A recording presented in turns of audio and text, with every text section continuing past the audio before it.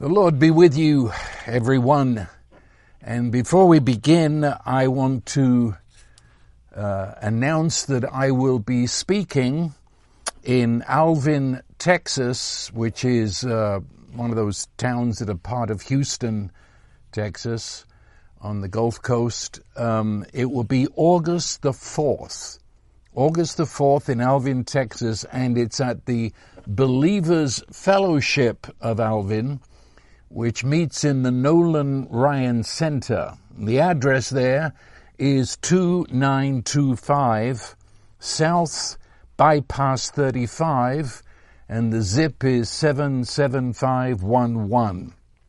And if you want further information, you can call them, and the phone number there is 832-746-6166. And it's for one day. It's a Sunday, and I'll be speaking at their 10 o'clock service and then again at the 6 o'clock. And they're giving me plenty of time to talk, and also it will be two separate messages. Some people think in terms of repeat. No, I don't. If I speak for 2 hours, it's two different messages. I think in this case it's probably going to be one long 2-hour thing that has an afternoon in the middle of it. But whatever, it'll be fantastic to see you there and to meet, and maybe when I'm looking into this camera, I'll see your face then. It will be great. Try and plan to be there August the 4th. Okay, I want to share from Luke 15. And I know if you've been around me for a very little while, you'll realize I am drawn back to this chapter again and again. I've certainly spent 66 years in this chapter. It's one of those chapters, and I think everybody has it. It's the gift of the Spirit to you, and it sort of shapes your life. And when I was a teenager, and really much about 14, and I won't go into details, but this chapter was given to me, specifically the story of the prodigal son. And there's no question it has shaped my life over the decades. And just some, I guess, years now ago, I wrote a book, finally. After all those years, I wrote a book on the prodigal son called This Son of Mine. And as soon as the thing was finished, it was opening up even more. And, here we are again. But this time, and I am assuming that you know the stories here, the stories of the lost sheep, and then the lost coin, and the lost son from the far country, and then the fourth story of the lost son who stayed home. I think you know those stories. If not, read Luke chapter 15. And it's speaking very obviously of the love of God. There's no doubt about that. Everybody would agree with that. But most that we hear in terms of these stories is how it affects us. That is, we see ourselves as the lost sheep. We are the lost coin. And we've all been there, understanding in many respects we are the returning son. And a number they relate much more to the elder brother who stayed home. It's all about us and how we have received the love of God. But the fact is, if you really want to get to the heart of the chapter, it's really all about the seekers. That is, there's the lost sheep and the lost coin and the lost sons. Well, the story is actually about those who sought after. They were seeking that which was lost. So really, it's about the seeking shepherd. It's about the seeking woman.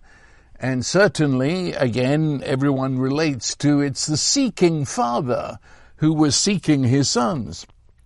And yet I hear very, very few references to that when we speak, and I do the same. I've spent hours in exegeting this based on the sheep and so on. But I want today to look at these seekers. That is, I want to get into the heart of God, who in his great love is seeking us. Because you see, what I've just said about the lost there, that's how we tend to look at the love of God. It's how I experience the love of God. I speak of the love of God as the transformation, the wondrous power of that love in my life, and the sense of comfort it brings to, and so on. Whereas I think we would do better, sometimes anyway, to look at the love of God as God loves. So instead of speaking so much of my feelings, of course they'll always come into that, and what it does to me, and of course that absolutely is part of it, but what is this love that causes God to be love? What's it look like? What is the very being of God in motion of love? What is it? I want to look at the seekers. What is it that caused the shepherd to go into the wilderness? What's happening when that woman turns out the house searching for the coin? What is it with that father that runs to meet the returning boy? What is it when he came out onto the porch to speak to his insolent older son? The love, that God is love, but to see that from within the heart of God as he's looking out to us. And I believe that will help us in ways that it's really impossible to put into words. See, the key phrase, and it runs through almost every story, is repentance. And you know how much I hate that word. It should never be translated repentance. The word in Greek metanoia means a radical exchange of mind. Notice that. It's a radical exchange of mind. And Jesus was telling these stories to the Pharisees. So there again, many times one would think he was speaking it to the tax collectors and sinners, who were the lost ones in the eyes of everybody else. No, he was speaking to the religious, oh so religious Pharisees, who could not think of themselves as being lost or in need of finding. But Jesus is telling these stories to those religious folk in order that they might come to see the heart of God.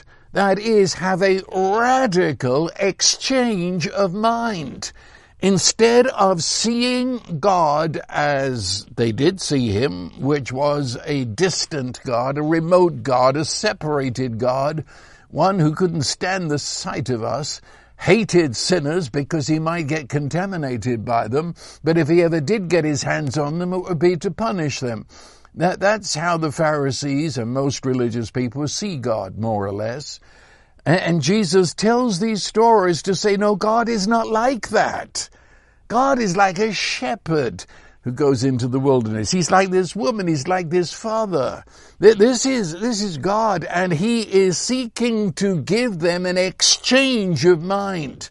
That is, they take their mind, which is rigid in a belief system that actually cuts them off from the true God. And he would give them a new mind, the mind of God himself, his own mind, the mind of Christ, which knows God as God is, and therefore in giving them the mind of God in exchange for their mind, that would collapse their belief system and bring about the joy of the Lord and relationship. That's essentially what this is all about. And of course, he is saying that the lost ones are the ones that had the radical change of mind, and that is why the Pharisees are seeing such joy at a table of feasting when Jesus is sitting down with the most notorious sinners in town. Those, quote, sinners understood the mind of God better than the Pharisees. And so Jesus is introducing them to the real God and explaining why he who is God inside our humanity chooses to sit, to be delighted, to rejoice at a table surrounded by, as I say again, the most notorious sinners in town, and relating to them and they to him, enjoying together. And the Pharisees are angry, and Jesus is saying it's because you don't know who God is. And so we've got to face the fact, the liar, Satan. How can I put this? We tend to think, religion has taught us, that what happened in the Garden of Eden, which some call original sin, the entrance of sin, whatever, Satan came to the first humans, and the result was sin entered the race, death entered the race. But what is that sin? That's big. That's big. What is that sin? Because, I mean, was it just that they broke a command, they ate a piece of fruit off a tree? Is that what it's all about? No, there was something prior to that. And it was because of the prior that they did that. And that prior was blinding them to the true God, but also, in fact, what came first was blinding them to who they were. And so sin in its beginnings is blindness, so I don't even know who I really am. And then that blindness, therefore, toward God. And the invention of a God, a distorted image of God, that fits in with the lie. And so I live in a lie, and I worship a God who doesn't exist, only in my imagination, that has been created by the lie. Now, out of that can come a whole host of behaviors. But sin, that is the brokenness, that is the falling away from my form and purpose and meaning as a human, is the blindness that Satan gave us as the great lie. And so the Pharisee is the poster child for that lie. They have a belief system that close their heart, not only to God in the face of Jesus, but also to the love and delight of relationship with that God for which they were created. And so, Jesus told these stories to open the eyes of the Pharisees to the truth concerning the real God. And of course, the real God is incarnate before them in Jesus. And open their eyes to see the preciousness and the value and the wonder of every human being. So, we look at the seekers. Look at that shepherd that goes into the wilderness. The woman that turns the whole jolly house out on the lawn looking for a coin. And the father running like an idiot in front of the whole town to grasp his son and kiss his filthy face. I say again, that's God. Is he your God? That's God. Doesn't sound like the God I meet in many theological tomes and doctrines of what churches believe. But this is, Jesus said, this is what God is like. I'm looking at God. And Jesus, of course, I say yet again, is this God that he's talking about here, is this God who has come within our humanity. And therefore into our humanity he brings this revelation of who God really is. And he announced that blindness that was upon the human race. Remember when he said that only he knew who God the Father really was. No one else did. But he said he would share that knowledge with everyone who came to him, who was tired and weary and ready to receive it. So I feel like looking at you and say, I want, this is your God. This is your God. Look at this shepherd. Look at this woman. Look at this father. This is your God. Come to know him in the face of Jesus. So you could say that this shepherd, this woman, this father, they are composite pictures of the Holy Trinity. I do not see simply God the Father or the Son or the Holy Spirit in these characters. I see God, and so I see the pulsating passion of the heart of the Father.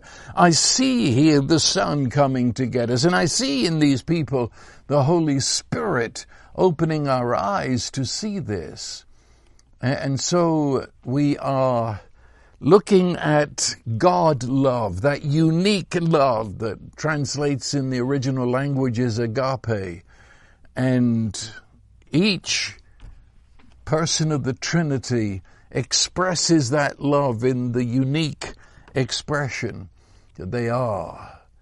And also let me say this before we plunge into it. You can't understand this chapter fully if you give it our, what shall I say?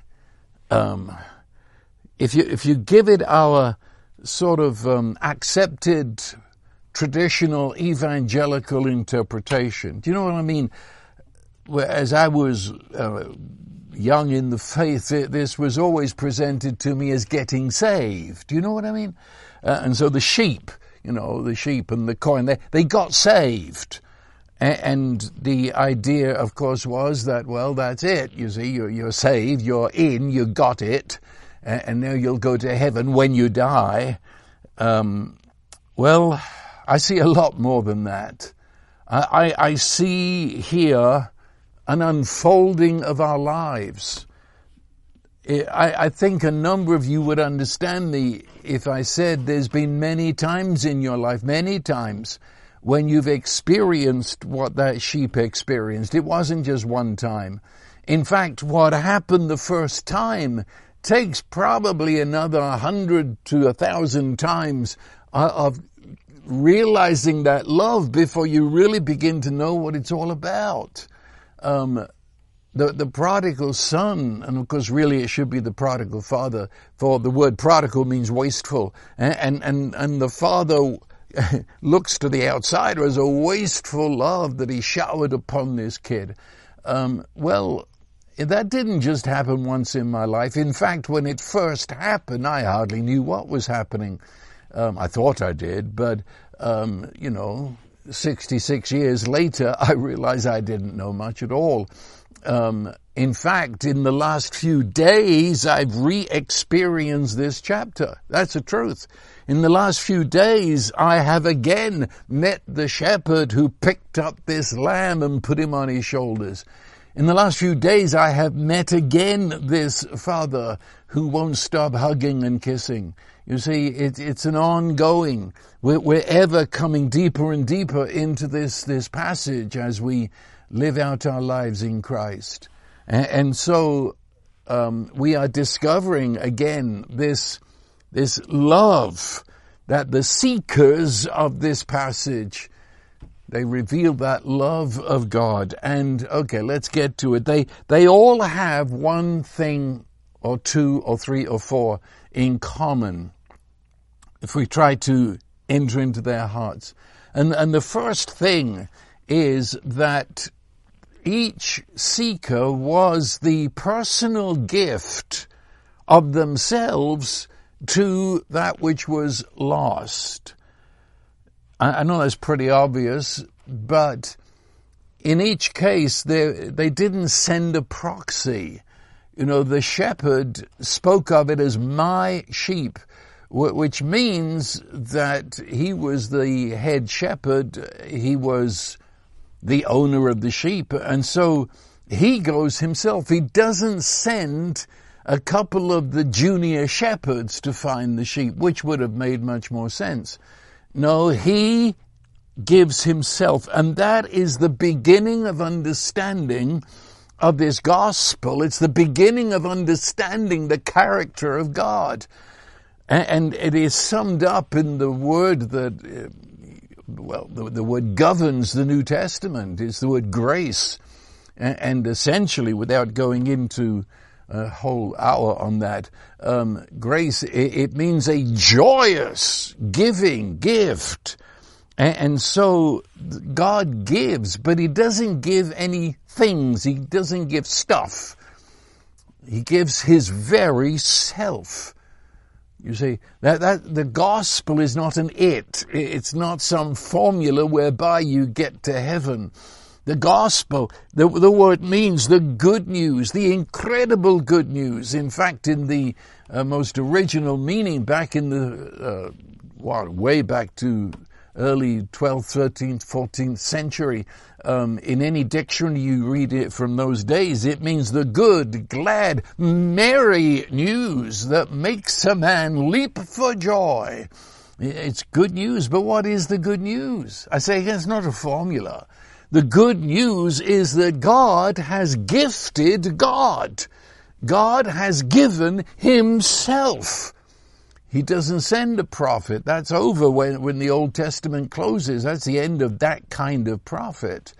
You don't get some proxy that comes to tell you what God wants to say. He doesn't send an ambassador. He comes himself.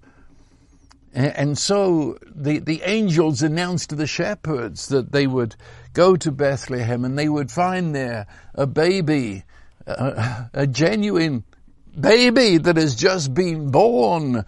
And that baby lying in a feeding trough wrapped in cloth. And said the angels, who is, and in our English version it says Christ the Lord. But if we could take one step back into what those words mean in plain English, Christ means Messiah or the Anointed One, and Lord, if you've been with us for the last 6 months or so, you know that is the name of God in the Old Testament and should have been translated as I am. I mean, that leaves me speechless one more time. They said that the baby lying in the feeding trough was none other than Messiah, I am. Well, who can comment on that? God himself has become one of us, and so much to the point he has joined us inside our darkness as a genuine human being, born through the womb of the Virgin Mary. It's a gift. It's a gift of God. And by any definition, the word gift, you can't pay for it, can you? That's impossible. It would cease to be a gift. There's no, you can't initiate a gift. You don't go to the giver and say, it's about time you gave me whatever. Nor can you manipulate by making long suggestions of what you think it would be a good idea for someone to give to you. A gift comes spontaneously out of the heart of the giver, and to the receiver is absolutely free. All I can do is say thank you and take it. I can't pay for it. I can't haggle for it. I can't, you say, well, you shouldn't have done this. Well, no, you spoiled the gift. But no, you don't do that. You say thank you. And you say, what can I do to repay you for this? No, you don't. If that's the case, it's not a gift, it's a loan. Or it's a mortgage, I guess. No, a gift is a gift is a gift. And therefore, it's very humbling for the receiver because there's nothing I can do except say thank you and receive it. And that's what I meet in these chapters. In every case, the lost can do nothing. It can do nothing. except be the ones receiving this gift that is thrust upon them by the seekers. For the heart of this story is that God is the limitless giver, and he gives himself, his very self, to us in order to bring us from our lostness to our belongingness. And of course, every gift bestows worth. When a giver gives a gift, it's invisible and unspoken, but it's very real. They have bestowed upon you worth and significance and importance. I mean, a gift is a gift, but it does mean that in the eyes of the giver, it was worth it to give you the gift. You were worth the gift. Yeah, see, I'm sorry, when you come to the gospel, there's none of this awful religious groveling where you never stop saying, I'm unworthy. Oh, shut up. The fact is, God himself gave to you the gift of himself, which places a worth on us that is beyond the whole creation. Yes, I said it and you heard it. Look at John 3:16 as an equation in which the love of God is shown us in his greatness. That it says, for God so loved the world. And so there you have, the first half is so loved the world. And I say, what does that look like? What is that so loved the world? And so then he says, that. And so now he's going to explain in an equal. I say, so loved the world, that. And on the other side, it's going to balance. This is what so loved the world means. That he gave his only begotten Son. Which in the Hebrew mindset, my son would be the same as. And so he is saying that God so loved us that he gave God the Son. That which within God is the most precious, God gave God. Which is saying that your worth, in the eyes of God, your worth is to be equated with God the Son. And the shepherd, what's he doing? He's giving himself. And that's the impetus of his going into the wilderness. And giving himself, he places himself in the same danger as the sheep. He's equating himself with the sheep. You said, doesn't make sense. No, very little in the gospel makes sense. You might as well get used to that. We're dealing with God's logic, God's reasoning. And in his reasoning, he makes himself the gift to you and I. And although the coin is not human, of course, but the woman gave herself to search the house in the way she did, just to put her hand around that coin. And the father brought shame upon himself by hugging that child. He gave himself. But it brings us to the second thing, and this is very important, that each of the seekers claimed ownership to that which was lost. In fact, let's get this straight, because in many circles the word lost is bandied around in a very negative way. I know I've been in the organized church for a very, very long time. And I've heard it too many times, where they look at certain persons or even groups of persons and they say, well, they're lost. And you've gotta be stinking religious to say it in that way. It's got a sneer in it.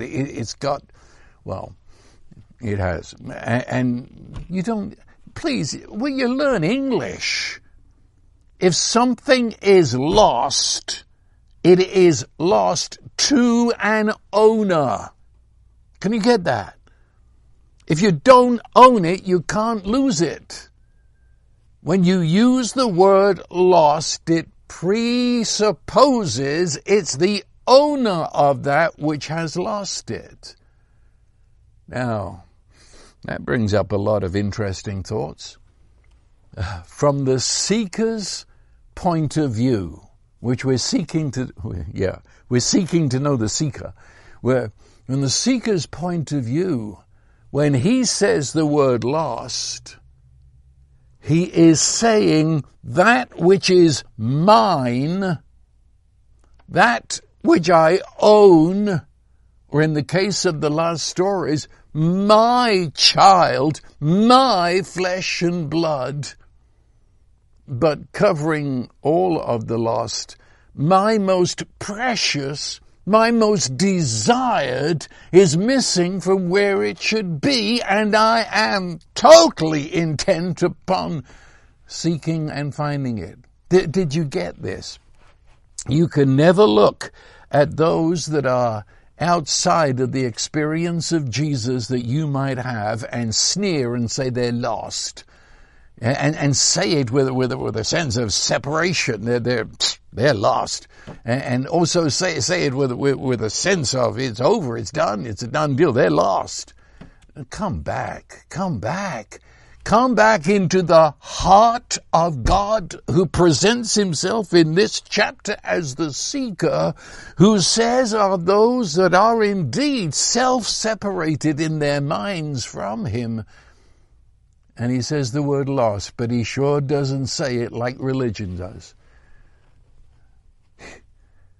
Yeah, do you realize it? Most notorious sinners were those that started this conversation. The tax collectors. They were the betrayers of their people. They were Jews who had sided with the Roman army of occupation. They came back to their own people to extract taxes and the rest. That they were as close to a mafia network of getting money out of people that they were despised. People wouldn't look at them in the face. They wouldn't touch their hands. A Pharisee, if he touched a tax collector's robe in the street, he'd go home, wash his robe, and take a bath. They hated them. And Jesus sat and ate with them, which in those days was a meal of covenant, that he was saying he was their friend, bonded to them in solidarity. Yeah. See, it leaves us a little awkward and speechless. But you're saying that they're your people? Yes, they're mine. That's what lost means. If I lose this pen, I lose it because it's my pen. You can't lose this pen, it's not yours. And when I find it, I say, that's my pen. Do you get it? Oh, this warms my heart. God never looks at you as belonging to the devil. You always belong to him. He's your creator, owner. He's the giver of your life. Do you get it? Oh, I know that. Please don't turn me off. I know this is upsetting to many folk, but I'm sorry, it's in the Bible. He comes to these people, and he is saying, "You are most precious to me. I desire you to the point where I'm going to give my very self to you to find you. And I'm going to keep searching until I have you in my arms and can tell you eyeball to eyeball, when I've stopped kissing you, that you are my child. And you might have forgotten it, and you might be blind and deaf to it, but it's the truth, and I'll keep saying it till you know it." See, lost. And of course, from the other side of the coin, that is, it was from the viewpoint of the lost person. Well, yeah, but they've descended into a place where they no longer had meaning. Their meaning was in their connection to the owner. Their meaning, you see, the sheep's meaning was being part of the flock. And the meaning, it wasn't just, she didn't just lose a piece of loose change. That was not the story of the coin. It says there were 10 coins and she lost one of them. Well, that suggests strongly that it was a necklace. And back to those days, it was in all probability the necklace that was something akin to a wedding ring, given by husband, a covenant symbol. And that little coin by itself had no place, no meaning, just a coin. But it had a place, and now it's lost. And where it is, it's not functioning in its meaning, and there's a sense of uselessness. It's coming to ruin. That's what the story of the kid in the far country. He came to ruin because his whole life was twisted, distorted, because he had self-divorced from the very source of his being. It all amounts to nothing, though he thought it would be the everything. No longer fulfilling the basic meaning of life. Yeah, they're lost. But it's because they've missed the fit, like a jigsaw puzzle into the place I belong.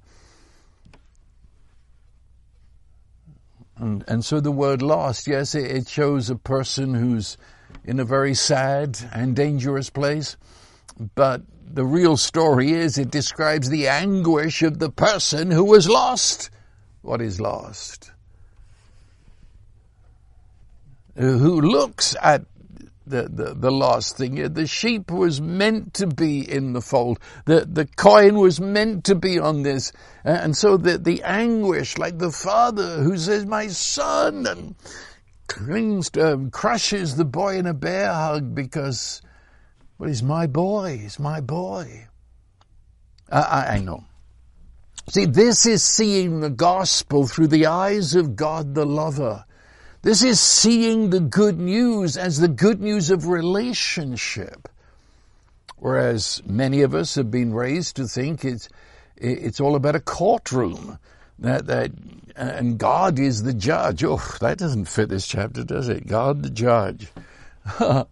and you know, you're under punishment, and then you know, you get some sort of release, you get the governor's pardon, and no. Well, the thing that amazes me about this, it's all about the ownership and the passion of the owner to get what is his back. But the sheep doesn't get a beating, nor is even threatened with one. Do you understand that? The shepherd didn't go to beat up the sheep. Of course not. It's his sheep. He's not a fool. The father doesn't... Well, it's the boy. It's the kid who brings up where he's been. He says, I made a mistake, Father, and I wasted my life. I'm not worthy to be called your son. And essentially, there's more than one way of looking at it, but the father interrupted... And suddenly we don't want to hear about that. You don't want to hear about it. I thought that was what Christianity was all about. Keep on talking about sin, sin, sin. I thought that's what God wanted. No, he doesn't want to talk about it. Because love has forgiven, released, and absorbed, and it's cancelled, and it's gone. Now let's get on with the feast. Bring the best robe and put it. You see what I mean? No, the Father... The anguish of having lost the son into a place of meaningless and uselessness and separation, which from the father's side there never was a separation. He's been waiting for the child to come home. And so the seekers are the ones who are seeking those who are lost to their meaning. You see, the fact is, and back again to the Garden of Eden, we were created to be the familiar family of the Holy Trinity. That's why we were created. That's not an optional extra. That's not something that some weird people get into. No, that's the meaning of creation. In Genesis 1, as God brings into being the whole of the planet, and then beyond that, the universe, and then he comes, and do you remember there's that stop, and there's almost consultation within the Holy Trinity, and it says, let us make mankind in our own image and in our likeness. This is different to everything else. This isn't some evolutionary happening where the great ape of Friday morning becomes the man of Friday afternoon. Oh, good grief, no. No, there's a stop. Because there is a gap that can never be bridged between the highest ape and you. You were made in God's image, in God's likeness, to be the familiar of the Holy Trinity. That you should actually derive your life and your being from God himself. And when he made you, he didn't just say, mankind appear.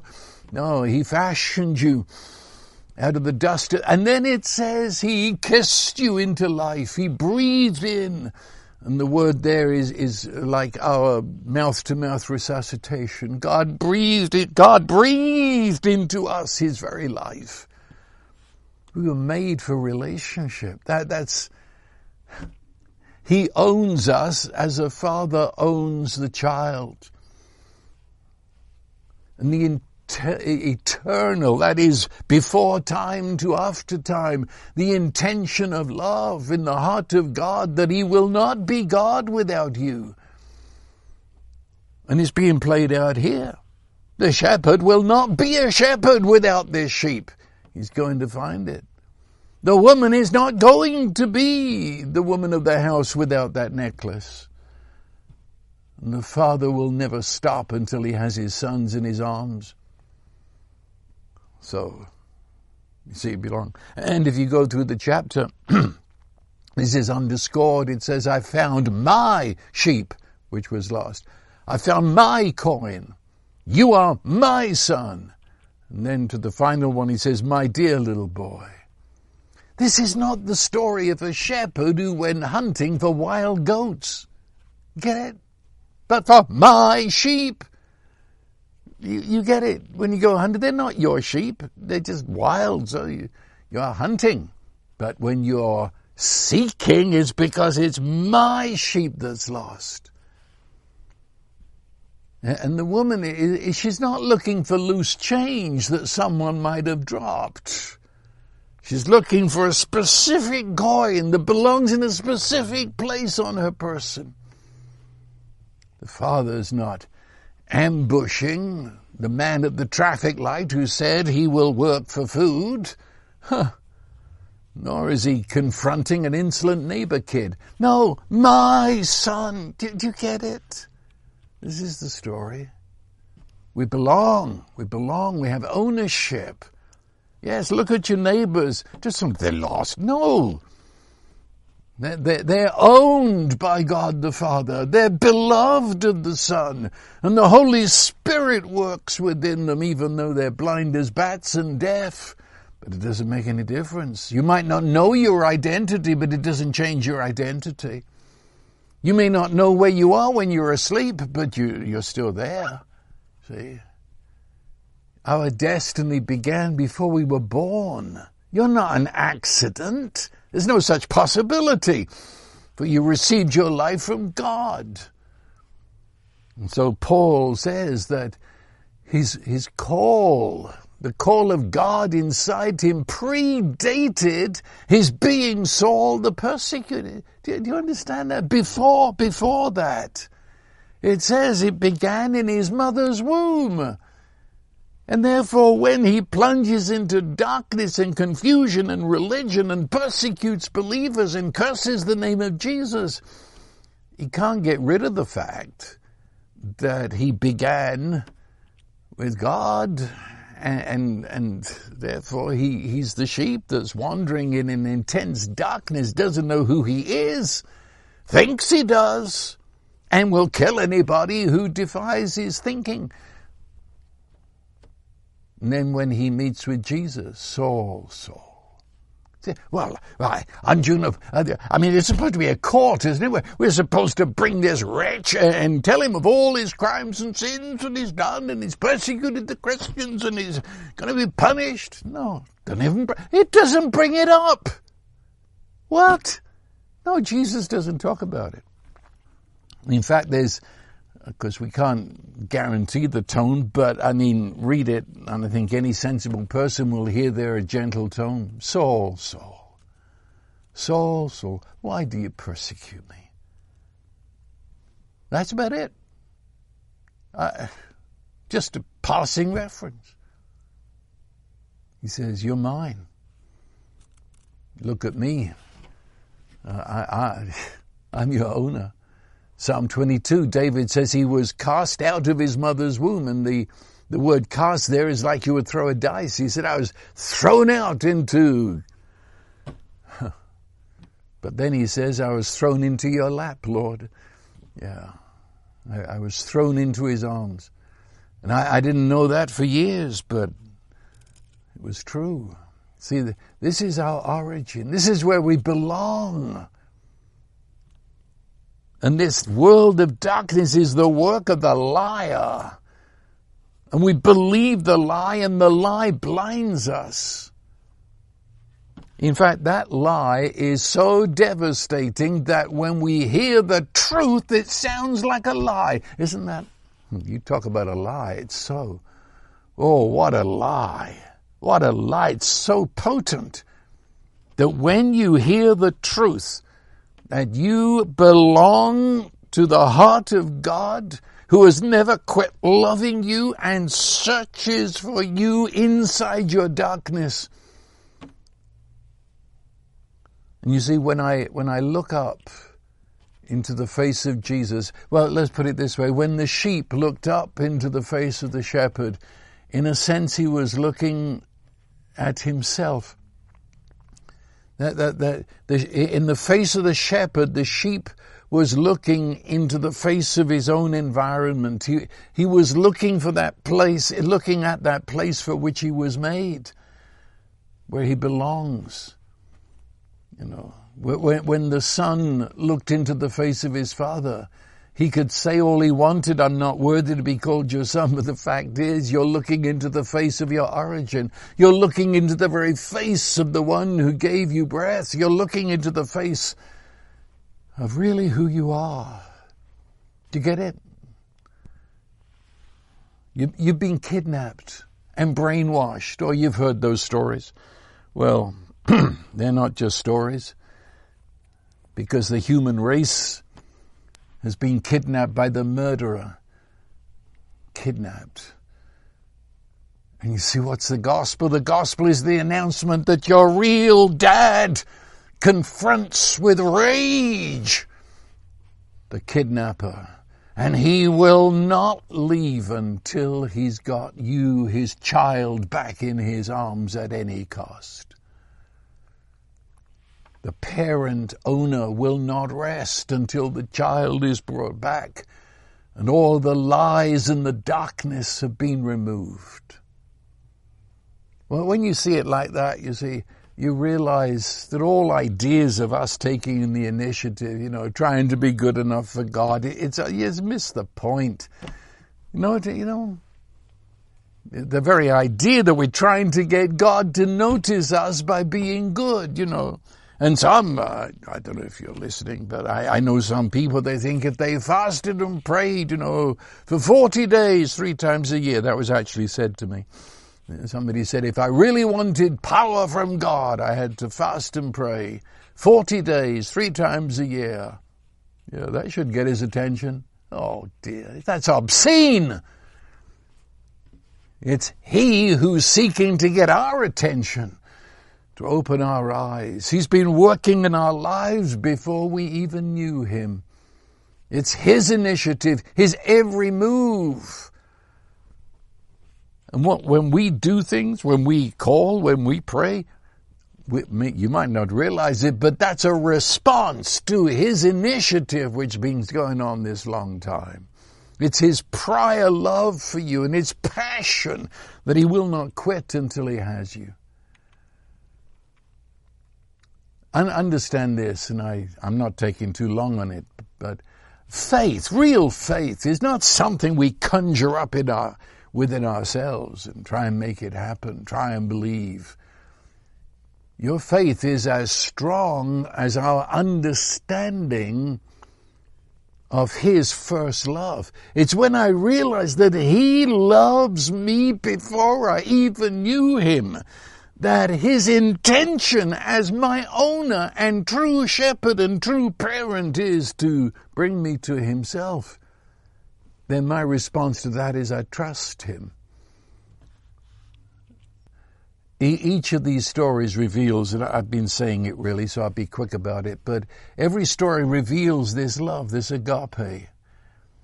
The Mirror translation gives us a definition of agape as the shepherd that leads us to rest.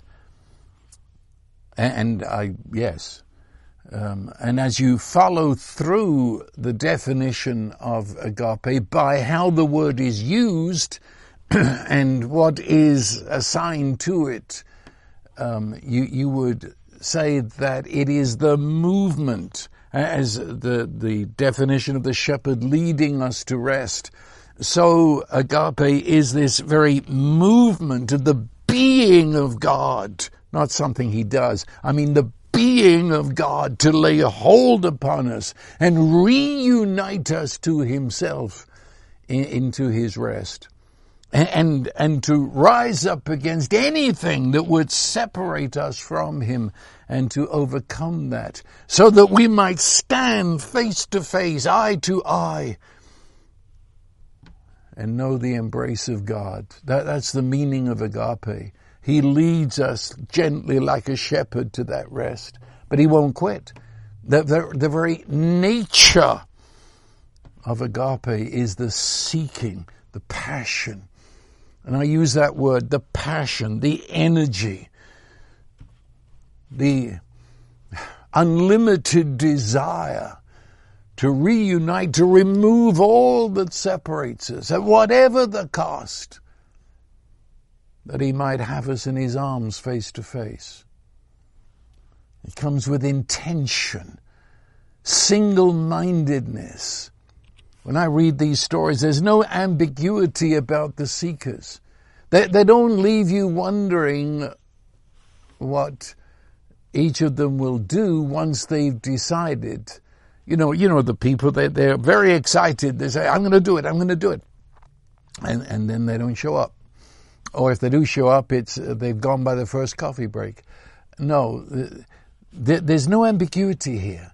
They announce they will find their sheep. I will find the coin. And as I said, the father, the old man of the village, but he picks up his robes and makes some sort of Bermuda shorts and reveals his knobbly knees and his varicose veins, and he runs and makes a great fool of himself in front of the village. But that's great. He's got an intention, a passion. See, we spend our time trying to love God. We realize He loves you. He loves you to the point of craziness. When look, come on. When the Creator of all that is became flesh, have you got this? He knelt down in front of 12 men and washed their feet, including the one who was just about to betray Him. Are you crazy? Come on, what do you call Him? God Almighty.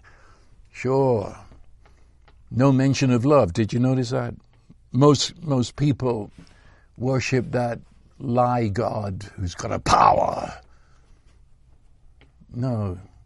The real God became one of us and then knelt down and washed our feet. God is love. There's no suggestion I'm in this for a bit, just see if anybody's interested. And if not, I'm going home. No, there's determination. It's direct, it's clear, there's nothing half-hearted. This isn't somebody having a try, I'll have a go, I'll be around for a bit looking for this lost thing. There's no suggestion they're going to quit at twilight and give it up as a lost cause. No, I'll sleep in the woods. I'll expose myself to the predators, but I'm not going home until I find my sheep. I'll sweep the darkest corners of the house until I have the coin in my hand. Oh yeah, there's no, I say it again, there is no ambiguity. And why?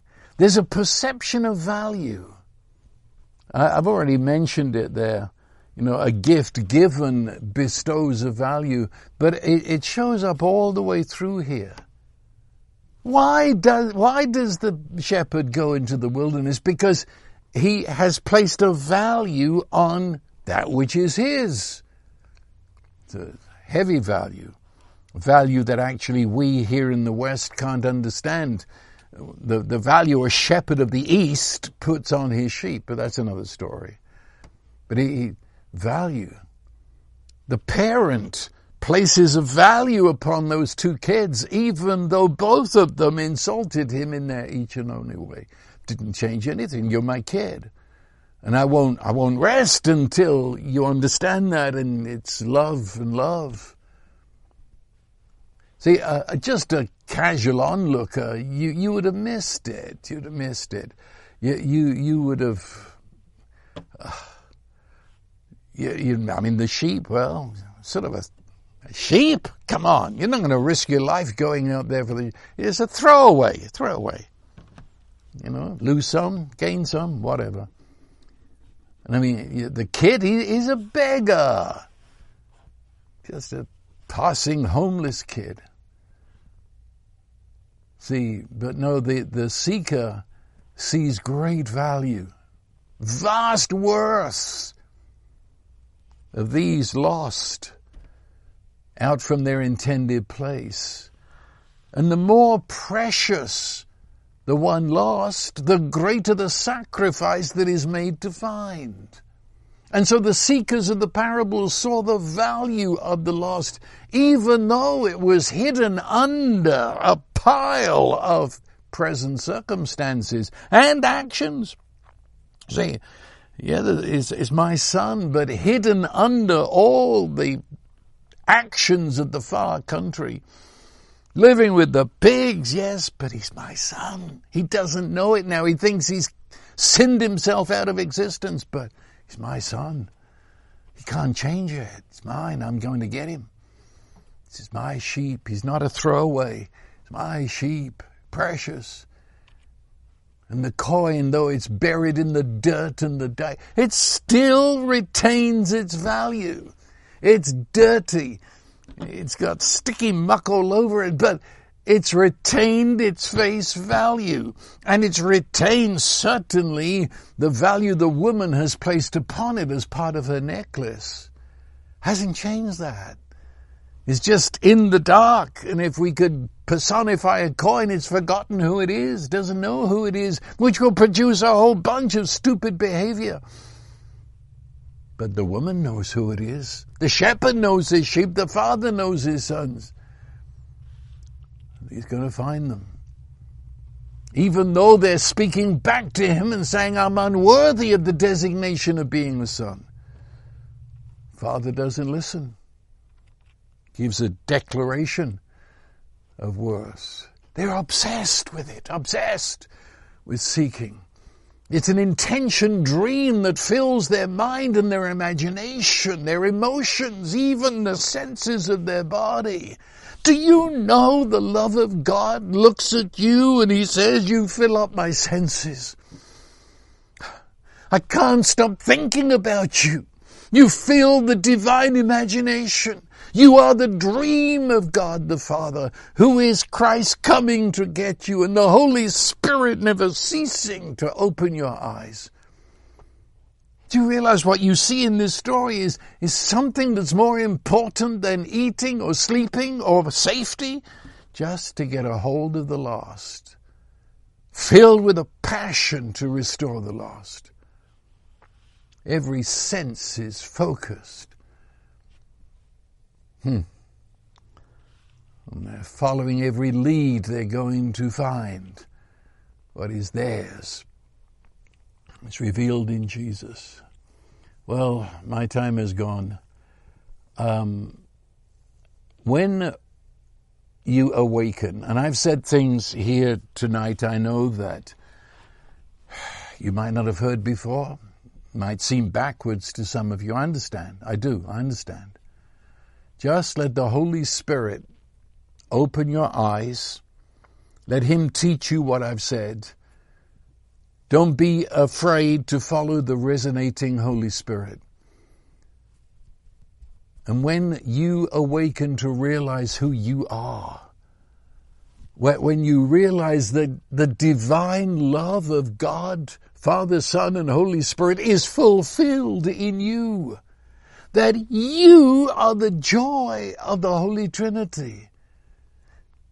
Because that was, again, the common denominator of every story. As soon as the shepherd found the sheep, he gives a loud shout of joy. They're not British, you see. Jesus told these stories to a people who understood what it was to shout for joy and dance and leap. And he says when he found his sheep, he's filled with joy. And then as he goes home, he's shouting to everybody, come and rejoice with me. I found my sheep. Jesus said that's what God is like.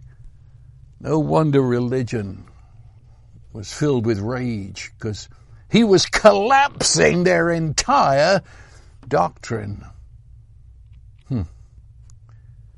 And when I realize who I am, when I realize that I'm the Father's child, I was birthed.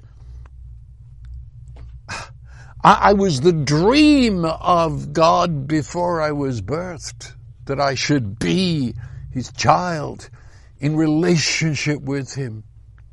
Oh, compared with this, sometimes the church today is so boring. And I mean it, I'm not being snarky. It's dull. Well, I suppose if you get saved and then nothing happens until you die and go to heaven, what are you going to do to fill the time?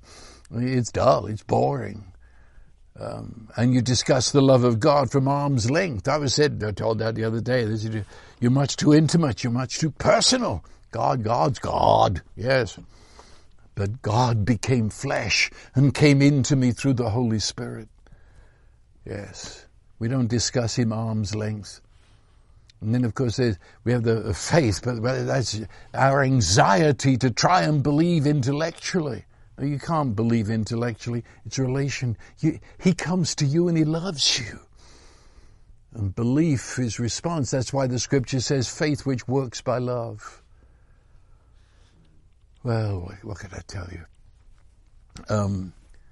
Jesus portrays this extreme joy. Why? Because, and I say this very carefully, God is fulfilled in what He gets to be in you and in me. And so I trust this has helped you get just the beginnings of an introduction to an understanding of how God is love and how He feels about you. And so now the blessing of this God who is unbegun, unending, unconditional, unbounded love, may He bless you. God the Father, the Son, and the Holy Spirit, open your eyes and fill your life with His fullness of love, that you may dance your way in the Father's heart. So I bless you, so it is, so it shall be.